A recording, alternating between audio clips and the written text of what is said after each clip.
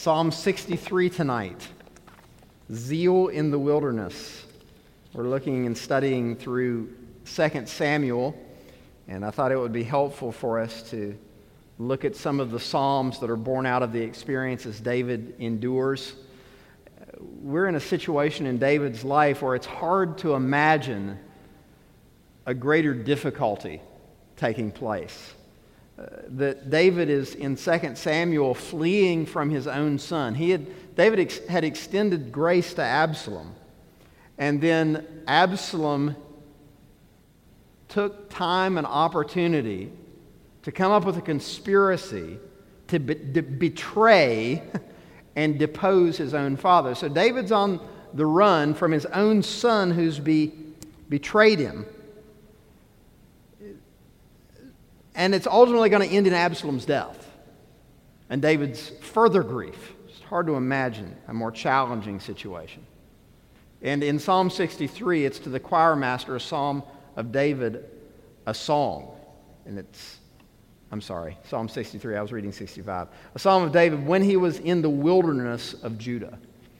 Most people understand this to be in this context when he's on the run from Absalom, because in the last verses he's going to refer to himself as the king.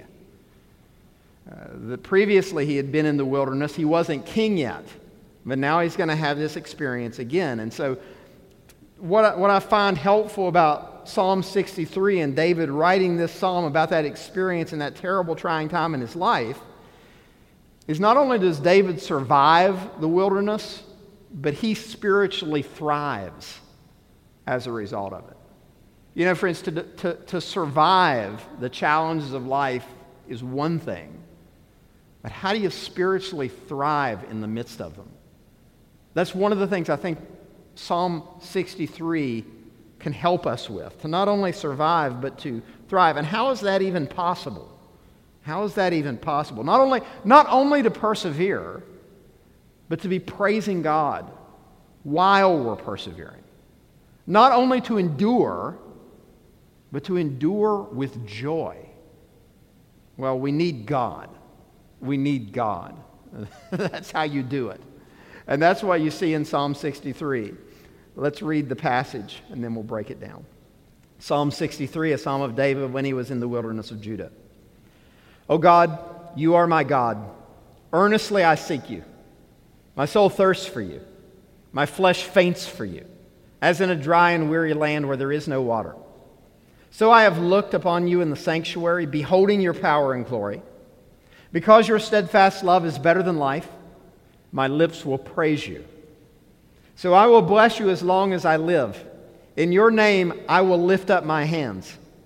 My soul will be satisfied as with fat and rich food, and my mouth will praise you with joyful lips. When I remember you upon my bed and meditate on you in the watches of the night. For you have been my help, and in the shadow of your wings I will sing for joy. My soul clings to you. Your right hand upholds me. But those who seek to destroy my life shall go down into the depths of the earth. They shall be given over to the power of the sword. They shall be a portion for jackals.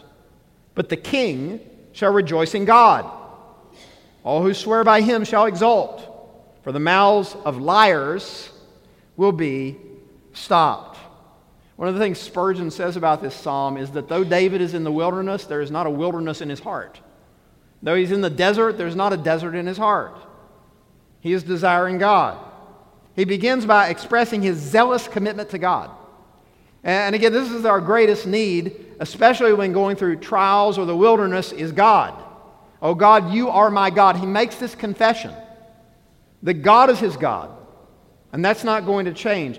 And then he essentially makes this resolution, earnestly, I seek you. But even in the midst of this incredibly terrible and tragic reality in his life, I'm going to seek God. He has zeal for God in the midst of the wilderness. We need to recognize our need for God. And look at the analogy he uses to further express this and explain it. My soul thirsts for you. My flesh faints for you, as in a dry and weary land where there is no water. He uses the analogy of thirst for his soul's need for God.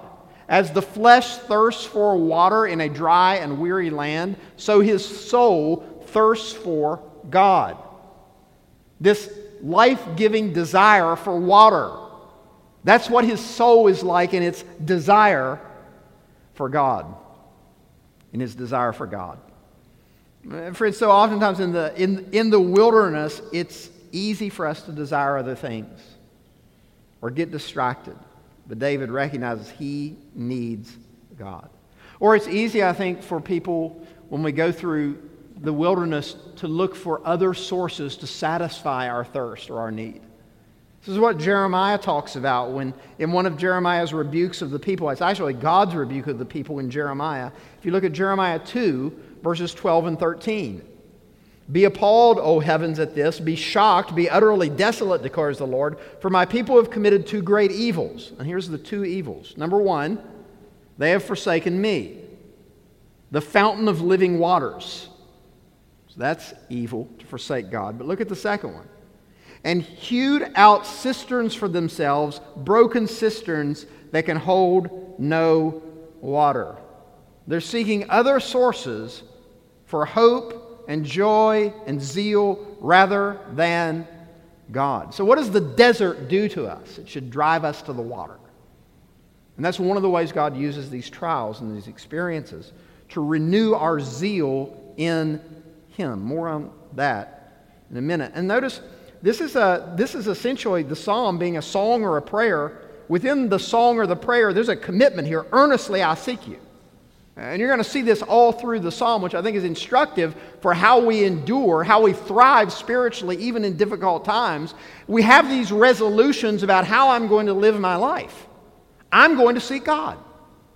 I can't control X, Y, or Z. I would never have chosen A, B, or C. But in the midst of it, I'm going to seek God. And we just have to go in. We have to go into every day with this kind of zealous resolve and commitment. I'm going to seek God. And I think prayer helps reinforce that. Praying a scripture like this every day helps train me that no matter what I face in life, I'm going to seek God. Hearing biblical preaching on scriptures like this reminds us I'm going to seek God. Which always brings up the question, as a Christian, what are you seeking? And you hear David's zeal, earnestly I seek you.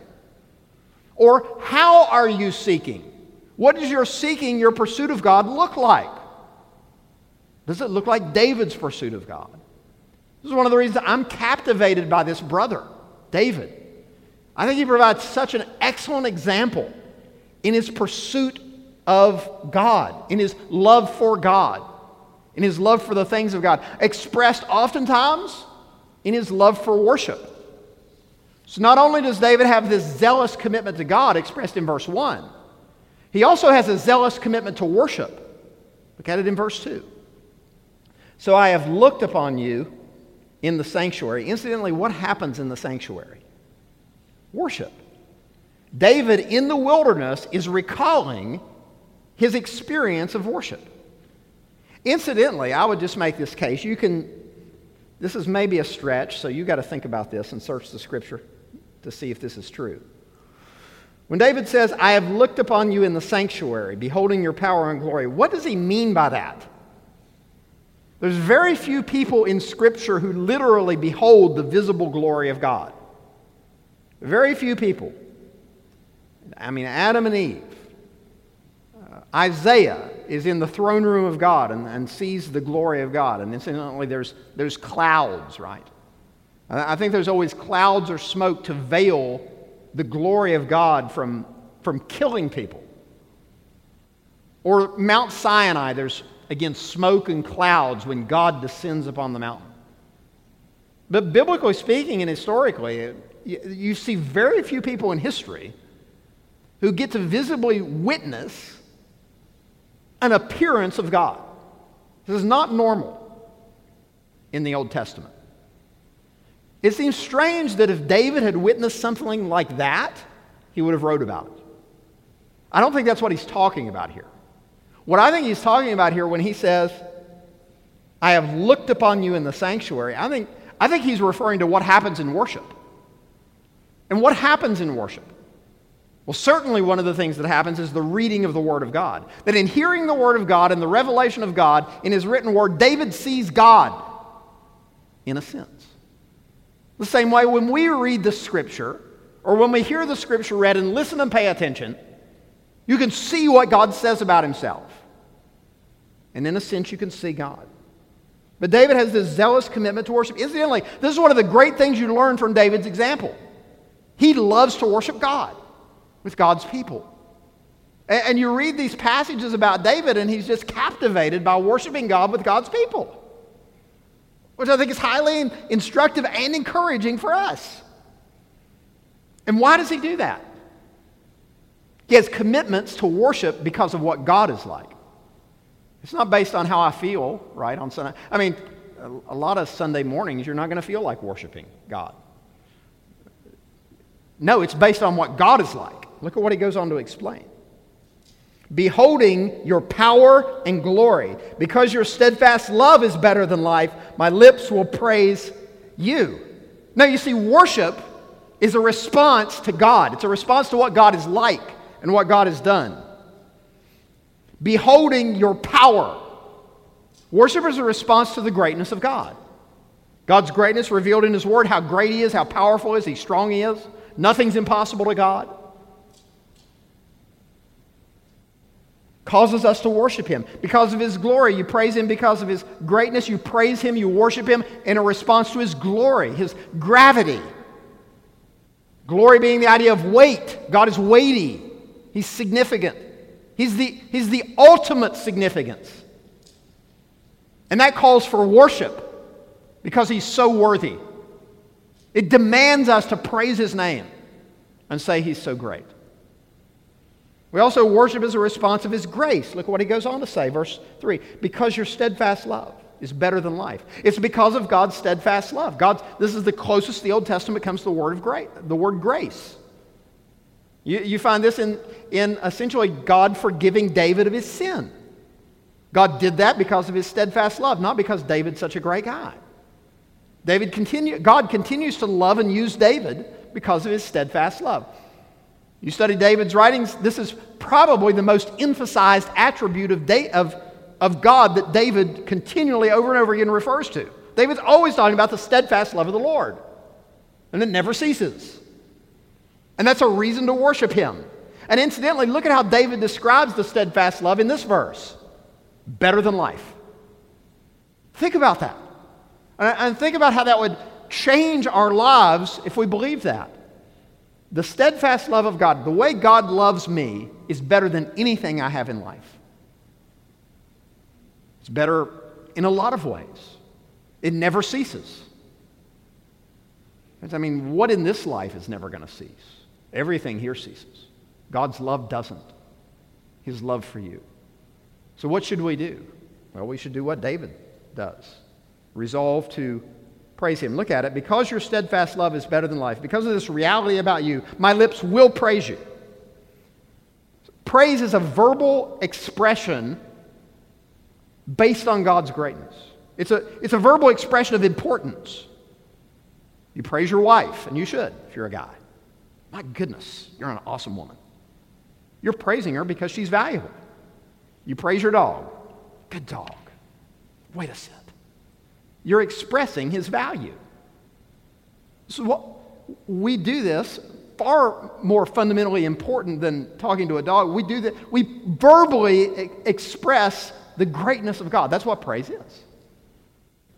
It's a response to God. And notice worship, again, is also a resolve. And this is one of the things you learn from David. It's going to come through all through this psalm. This is why worship is not based on how I feel today. Worship is not based on what is going on in my life. Worship is a resolve. I will praise his name. And notice again, it's based on unchanging realities about Him. His steadfast love is better than life. Therefore, my lips will praise Him. And you see these realities about God, His power, His glory, His steadfast love, those are unchanging. Those are transcendent realities about God that will never change. That's why there's always a reason, no matter what's going on in my life and no matter how hard it is, to praise Him. David speaks of this often. Psalm 57 is from his first experience in the wilderness, when he's running from Saul. Listen to Psalm 57, 4 through 10. My soul is in the midst of lions. I lie down amid fiery beasts. The children of man whose teeth are spears and arrows, whose tongues are sharp swords. So essentially, David is in a hard place in Psalm 57. He's in a hard place. He's in the cave, surrounded by criminals, on the run, in that case, for just essentially being faithful. And look at what he says in verse 5. This is the refrain of the hymn. Be exalted, O God, above the heavens. Let your glory be over all the earth. It's a refrain. You find it again in the very last verse of the psalm. Look what he goes on to say. They set a net for my steps. My soul was bowed down. They dug a pit in my way. But they have fallen into it themselves. Selah. My heart is steadfast, O God. My heart is steadfast. I will sing and make melody. So you see, worship is a resolve. I'm going to praise God. I will sing to God. Verse 8, awake, my glory. Awake, O harp and lyre. I will awake the dawn. I'm going to be up in the morning when the sun rises, praising God. I will give thanks to you, O Lord, among the peoples. I will sing praises to you among the nations. For your steadfast love is great to the heavens, your faithfulness to the clouds. One of the challenges about wilderness experiences or difficulties is bitterness. I think bitterness is an easy trap to fall into. Whether you're bitter at other people, bitter at God, friends, bitterness just poisons the soul. Bitterness poisons the soul. Or if you go, or when you go through hard times, it is easy to become hardened. I think this happens to a lot of people as they get older. You just go through so many things. And life is so challenging. And the world is so evil. You just become hardened to it. And callous to it. You don't get that flavor from David's Psalms as he goes through and navigates difficult things. We get hurt in so many ways in this world and in this life. You get hurt in the church. I mean, oftentimes in church life, it's just easier to check out than deal with these people or deal with this pastor. It can just be an easier option not to deal with that. And just be hardened toward it or turn your back on it. David has a zealous commitment to worship, and so should we. I think it comes from his satisfaction in God in verse 5. We should find our satisfaction in God in the wilderness. How can you thrive in this kind of an experience? Verse 5. My soul will be satisfied as with fat and rich food, and my mouth will praise you with joyful lips. My soul, again, that's which is inside of me, that which no enemy, no disease, no trial can touch. My soul will be satisfied. And again, this other analogy, as with fat and rich food. In David's day, fat is a blessing, right? It's kind of like the ribeye steak. We have this adjective, it's marbled. That means it's full of fat, right? And fat gives it a certain taste. The ancients don't get fatty meat a lot, but when they do, man, it's a blessing from God. And for them, eating a piece of fat is like a huge blessing, right? For us, we're going to cut it off probably and watch our waistline, or at least I need to, because I get it all the time. Bacon in the morning, bacon in the evening, bacon at supper time. As I am satisfied in bacon, David is satisfied in God. Finds his joy in Him. He'll be satisfied as with fat and rich food. My mouth will praise you with joyful lips. So notice there is a type of praise going on here. It's not merely lament, which has a place. In this case, it's joyful lips is the resolve. And it's because of his satisfaction in God. And it's so easy, isn't it, to turn to other places for satisfaction, when our ultimate satisfaction needs to be and should be in God. There's so many Psalms that speak about this. Let me read a few. Psalm 4. This is my favorite psalm for Mardi Gras. I think it's a great psalm to share with people at Mardi Gras time. Psalm 4, 7, and 8. You have put more joy in my heart than they have when their grain and wine abound. In peace I will both lie down and sleep. For you alone, O Lord, make me dwell in safety. God's given me more joy than they have when their grain and wine abounds, because God makes me sleep in safety and security. Psalm 16:11, which Acts 2 quotes as referencing Jesus Christ. Psalm 16:11, you make known to me the path of life. In your presence there is fullness of joy. At your right hand there are pleasures forevermore. Is there anything in this life or this world that can give you fullness of joy? Where does that come from? It comes from God. It's in His presence. It's in Him. It's through Him. And that's why my satisfaction should be in Him. That's what Moses prays. I believe it's Moses in Psalm 90. A great prayer to memorize and learn. Psalm 90 and verse 14. Satisfy me in the morning. Satisfy us in the morning with your steadfast love, that I may sing and be glad all of my days. I memorized it in New American Standard. That we may rejoice and be glad all our days is ESV. But notice the prayers, God, let me be satisfied in you. Psalm 90 in the context of difficult days in a difficult world. Our satisfaction needs to be in God.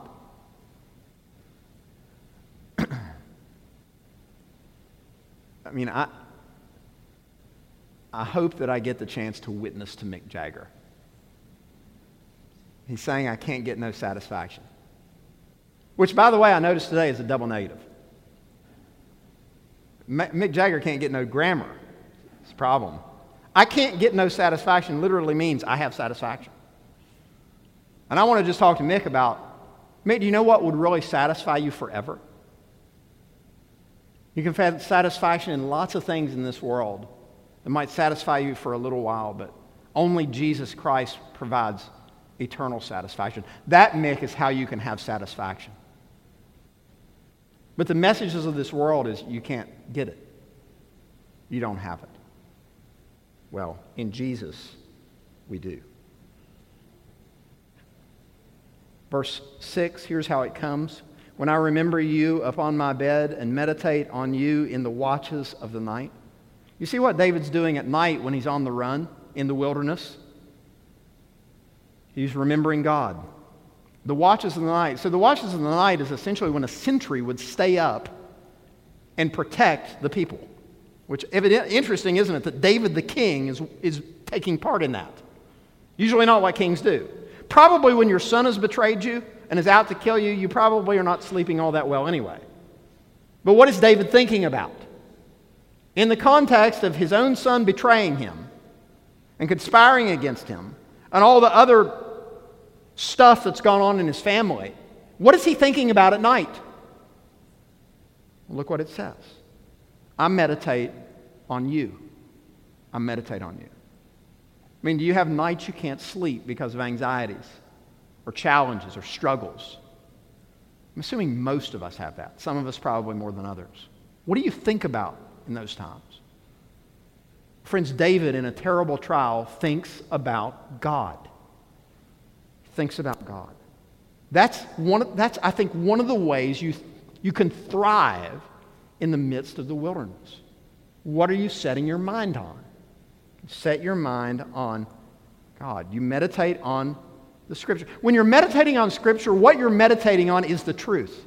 When you meditate on anxieties, you're meditating on, at best, on vague possibilities that usually are negative about things you have no control over. So at night, meditate on God. When you can't sleep, meditate on God. Wayward children? I mean, this is a perennial problem. David's experiencing it to the nth degree when he writes Psalm 63. He loves his betraying son. And how's he going to survive that? He meditates on God. He trusts God. He also finds his security in God. Look at verse 7. For you have been my help. Notice that he recalls history. God's helped him before. And praise God, we have this history of God's faithfulness in our life. We've been through difficulties before. God's been there. God's brought us through. He'll bring us through again. Through many dangers, trials, and snares, I have already come. How are you going to get home? His grace has led me safe thus far, and His grace will bring me home. You have been my help. My help. In the shadow of your wings, I will sing for joy. There it is again. A resolve to worship God in a certain way in the shadow of the wings of God. That's security. That even though David's in the wilderness, he has security from God. The idea of God's wing being a shadow is again another analogy of protection, security. And it's in that place David resolves, I'll sing. And not just sing, right? I might be able by discipline to make myself sing. I will sing with joy. That takes some grace, doesn't it? Verse 8, he finds his stability in God. Not only his security, but also his stability, verse 8. My soul clings to you. Your right hand upholds me. My soul clings to you. That word cling there is the word you have in Genesis 2, that a husband shall leave his father and mother and cling or cleave to his wife. It speaks of the deepest, strongest bond of human relationships being marriage. And it speaks, incidentally, of an indissoluble, it's a hard word to say, bond. It's a bond that cannot be broken. That's the idea. And essentially, he uses that language with regard to God. And it's again, his soul clings to God. His soul clings to God. It's a word that Ruth uses whenever Ruth leaves Moab to go with Naomi. She clung to Naomi. It's this strong commitment to another. David uses that word, incidentally a somewhat rare word in the Old Testament, to refer to his relationship to God. He is stable in his relationship to God. He is clinging to God. And notice why. Your right hand upholds me. Your right hand upholds me. That's why as Christians, when we understand the perseverance of the saints rightly, we understand my perseverance, just like my salvation, is based on Jesus and Him alone. I'm not persevering because of me. I am persevering because of the grace of God and the Son of God and His grace at work in me. When Paul writes to Timothy, and Timothy is discouraged and having a difficult time in 2 Timothy, Paul tells him in 2 Timothy 2:1, be strong in the grace of our Lord Jesus Christ. Christians need to be hearing that.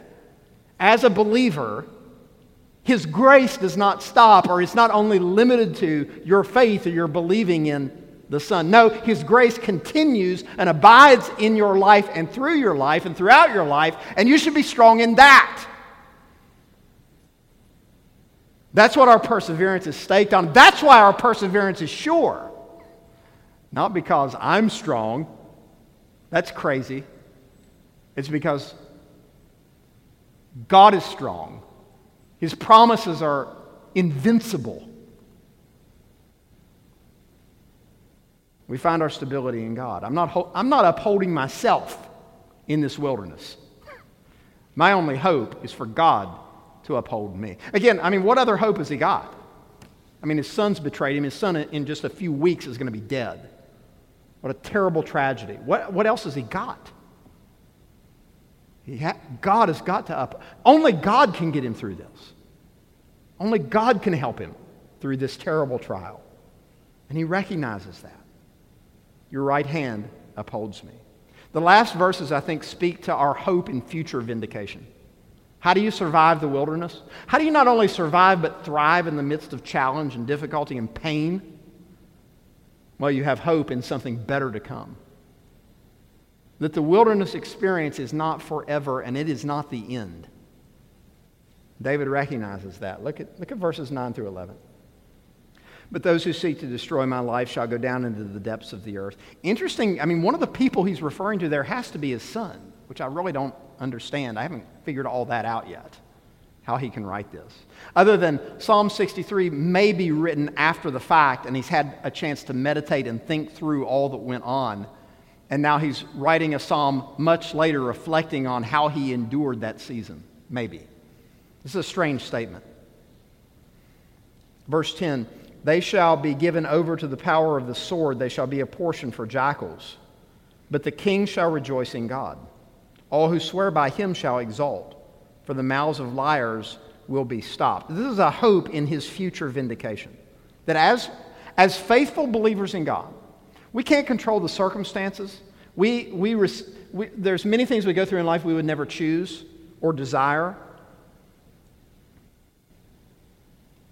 But we know at the end, vindication is coming for the faithful.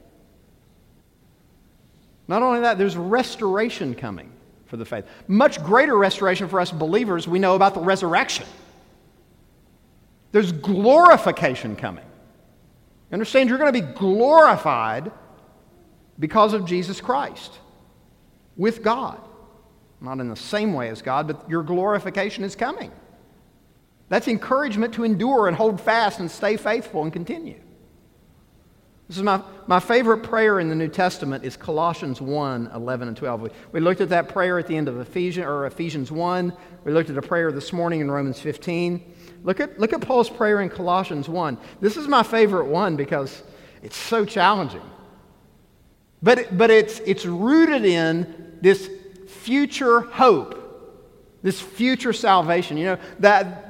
That your salvation is, yes, now you have been saved, but you will be saved as well. And you have hope in that. Look at the prayer in Colossians 1, 11 and 12. It's a great prayer. It's a prayer for endurance. May you be strengthened with all power according to his glorious might. So that's where your strength comes from. And look at the character of that strength, his glorious might. And what's it for? It's for all endurance and patience. You be strengthened by God, by his glorious might, for the purpose of endurance and patience. And then those next two words, with joy. That's the part that I've got to pray. Right? There's things that come into our life, maybe the lesser trials that challenge us. Well, I can just buckle my chin strap. I can just gut it out. And I can toughen up and get through this. Yeah, right? That's just part of life. But to do it with joy is quite a different matter. I can just gut it out and endure it. But the prayer here is strengthened by his glorious might for all endurance and patience with joy. How in the world? How in the world? Well, one of the ways is in the next verse, and it's in Psalm 63 as well. Look at Colossians 1:12. Giving thanks to the Father. Why? Who has qualified you to share in the inheritance of the saints in light. See what it says God has done for you? He has qualified you. Qualified you for what? To share in the inheritance of the saints in light. And again, if you think back to Ephesians, all that inheritance language, here it is in Colossians. But that's one of the ways you can persevere or endure with joy, because God has qualified you for an eternal inheritance. The stuff in this life we know is going to fade. You're qualified for an unfading treasure. And that's why, again, we don't minimize the difficulties here. We don't pretend like they're not real. We don't pretend like they don't hurt. I think life is just going from one trial to another. Don't mean to be pessimistic. I think that's just realistic. But it's how do we go from one trial to another? With endurance, with joy. How? God has qualified you. There's future vindication and salvation and redemption and glorification coming. Now, it's the final encouragement, hopefully, about surviving the wilderness. One of the things you see the wilderness does in David's life and this experience, Again, you read about David in 2 Samuel 13 and 14, and you just meet this paralyzed, passive man who just seems so weak and pathetic. It's very un-David-like. 2 Samuel 12, 13, and 14 are very un-David-like. Psalm 63 is what we've come to expect from this man of God. But he was paralyzed by pain and difficulty and distress. But it's when he goes into the wilderness, when he's ejected from Jerusalem by his own son, what does that do for his faith? Well, Psalm 63 shows you. This is a different guy than what you read about in 2 Samuel 13 and 14. Something's happened. The wilderness has happened. What happens in the wilderness is that it sharpens your focus. How does God get our attention? Oftentimes through pain. Maybe you're not as stubborn as me, but essentially, one of the only ways I learn is by pain. We learn from the sufferings of others. We learn from faithful men and women who have endured suffering. We learn how God uses suffering to strengthen the faith of His people. And what happens to David? It renews his spiritual vitality. And is this going to be the only valley he faces? No. Is Bathsheba going to be the only sin he commits? Of course not. There's more coming. But in the midst of it, you see a guy who writes Psalm 63. And you see his faith expressed here. Let me share with you some quotes from Charles Spurgeon, who was himself a sufferer. I've just been very encouraged by these. He writes a lot about struggle because he struggled a great deal. This is the first one. I bear willing witness that I owe more to the fire and the hammer and the file than to anything else in the Lord's workshop. I sometimes question whether I've ever learned anything except through the rod. When my schoolroom is darkened, I see most. Then he says this. This essentially worked out to be true in his own life. I'm not sure you want to take this as a universal principle, but listen to what Spurgeon says here. The Lord frequently appears to save his heaviest blows for his best beloved ones. If any one affliction be more painful than another it falls to, the lot of those whom he most distinguishes in his service. The gardener prunes his best roses with most care. Chastisement is sent to keep successful saints humble, to make them tender towards others, to enable them to bear the high honors which their heavenly friend puts upon them. But he hath not given me over unto death. Let's go to the last one. I think this is just true of salvation in general in the Christian life. Now, if God saves us, it will be a trying matter. All the way to heaven, we shall only get there by the skin of our teeth.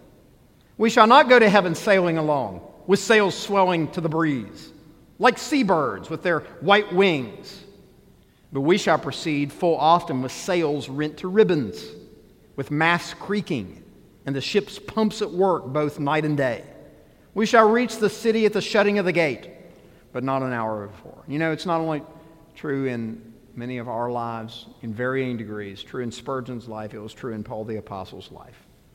Let me close with this final example from Paul's life in 2 Corinthians. You know, 2 Corinthians is the most biographical or autobiographical of his letters. Paul shares more about his own personal sufferings and difficulties and struggles and stresses and pains and anxieties and difficulties in 2 Corinthians than any other letter. It's very personal. And he opens the book up with it. Paul is not this dude who pretends like, my goodness, you know, be faithful, everything's going to go great. It's quite the opposite. Through many tribulations we must enter the kingdom of God. Look at what he says. Look what he says to the church. 2 Corinthians 1, 8-9. For we do not want you to be ignorant, brothers, of the affliction we experienced in Asia. For we were so utterly burdened beyond our strength that we despaired of life itself. Now, that's part of Paul's ministry experience. It's a time so hard, we despaired of life itself. And God had a reason for that. And that's what he shares in the next verse. Indeed, we felt that we had received the sentence of death, but that was to make us rely not on ourselves, but on God who raises the dead. How do you learn to rely on God and not on yourself? How do you learn to earnestly seek God like Psalm 63? It's the wilderness. Let's pray together. And Lord, I just pray you'd help us endure. Help us not only survive, but to thrive. I pray for the Christians in our body that are suffering. I pray you'd give them help.